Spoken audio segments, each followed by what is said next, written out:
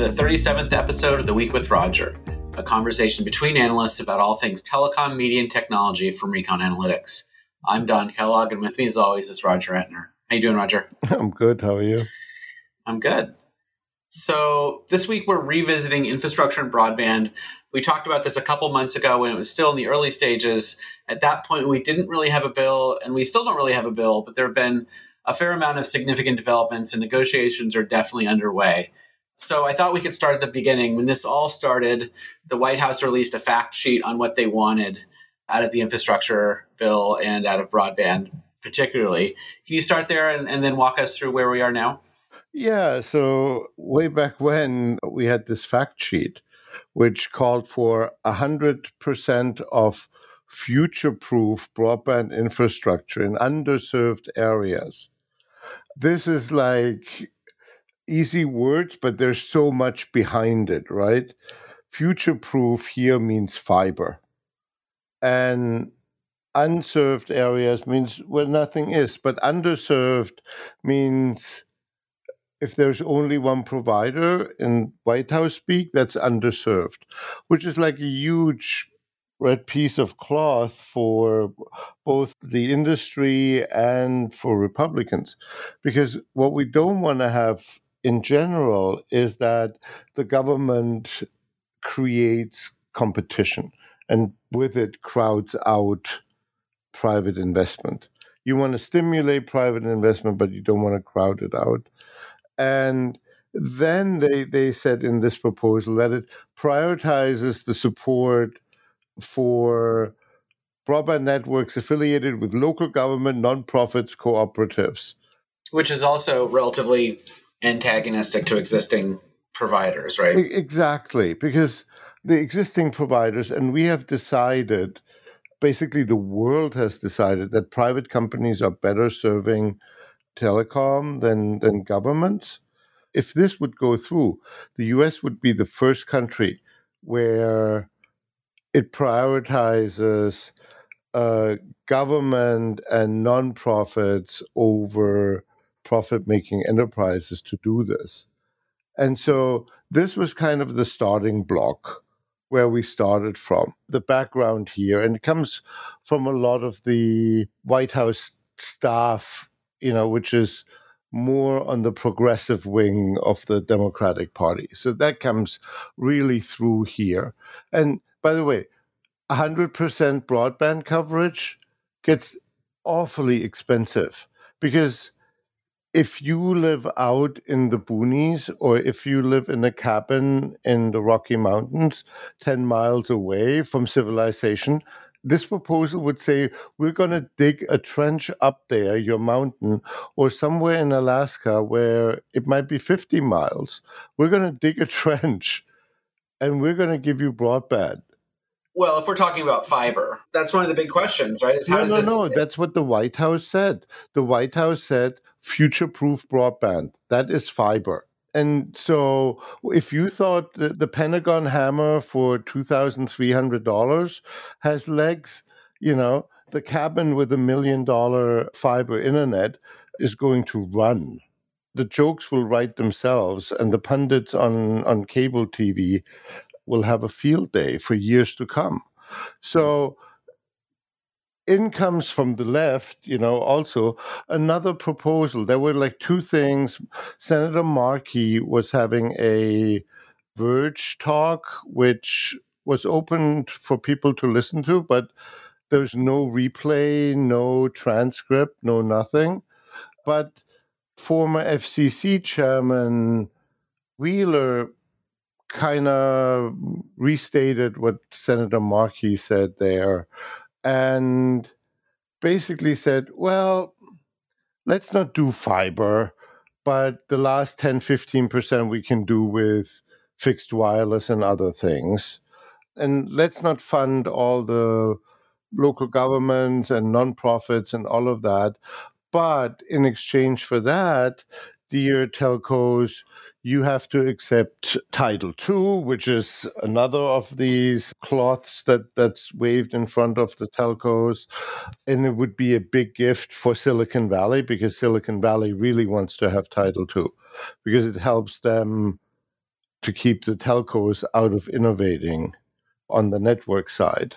And then the other thing is there should be a requirement for a low cost offer for everybody. And then we can talk about it.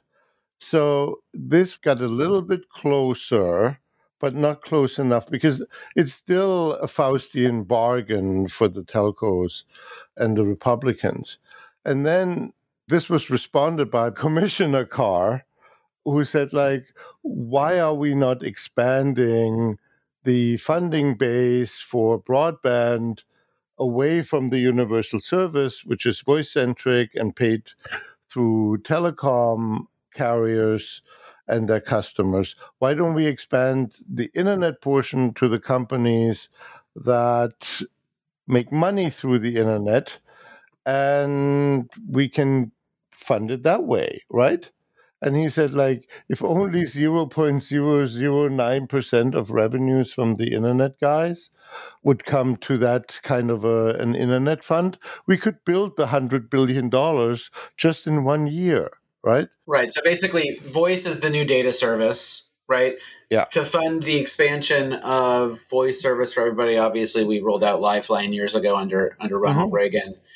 Now, the hypothesis or the argument is that data is important for everybody. I think we've learned that from the pandemic. Yeah.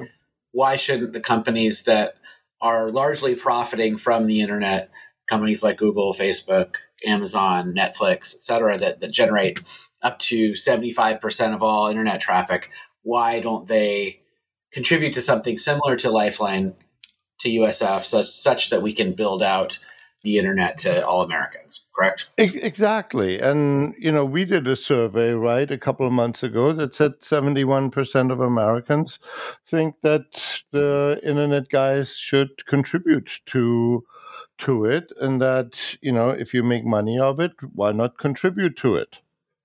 And so we have that thrown in from Commissioner Carr. And then we have intense bipartisan negotiations on Capitol Hill with West Virginia, who would have thought leading the nation in technology, at least negotiation for around technology, with both Senator Capito and Senator Manchin being involved in it, right? Well, Joe Manchin is the date that everybody wants to take to the prom, right? I mean, he's at the center of all of this in terms of Capitol Hill negotiation. So where does this go next? It seems like there's a lot of back and forth in terms of interested parties. From your perspective, I think you'd probably say that there's still some room for things to move. And particularly, I think it sounds like there are some poison pills for the telecom industry in what the current proposal is. Where does this end? What still needs to move for something to happen? Well, I think, the price tag has to come down to probably, at least this bipartisan group will probably offer something around $1 trillion, right?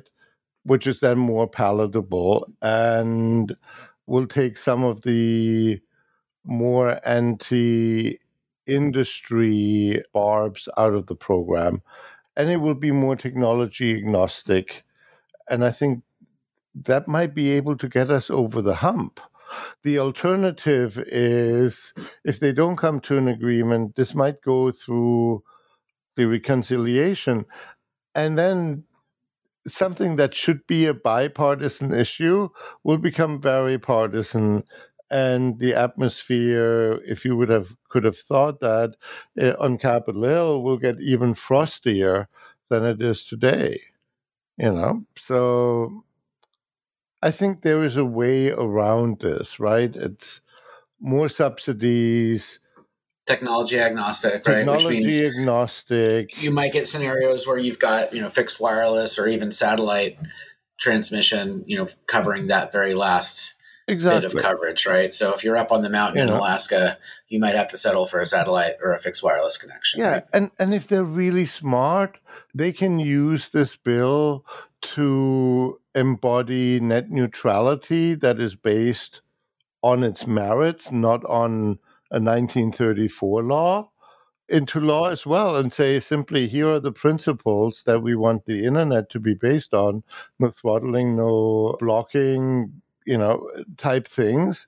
and everybody should be happy. And with that, they would have taken the Title II thing off the table, and they would have gotten it all in one thing, because nobody disagrees with the basic principles anymore. What we disagree upon is the implementation. And so, this is a golden opportunity. Let's see if they seize it.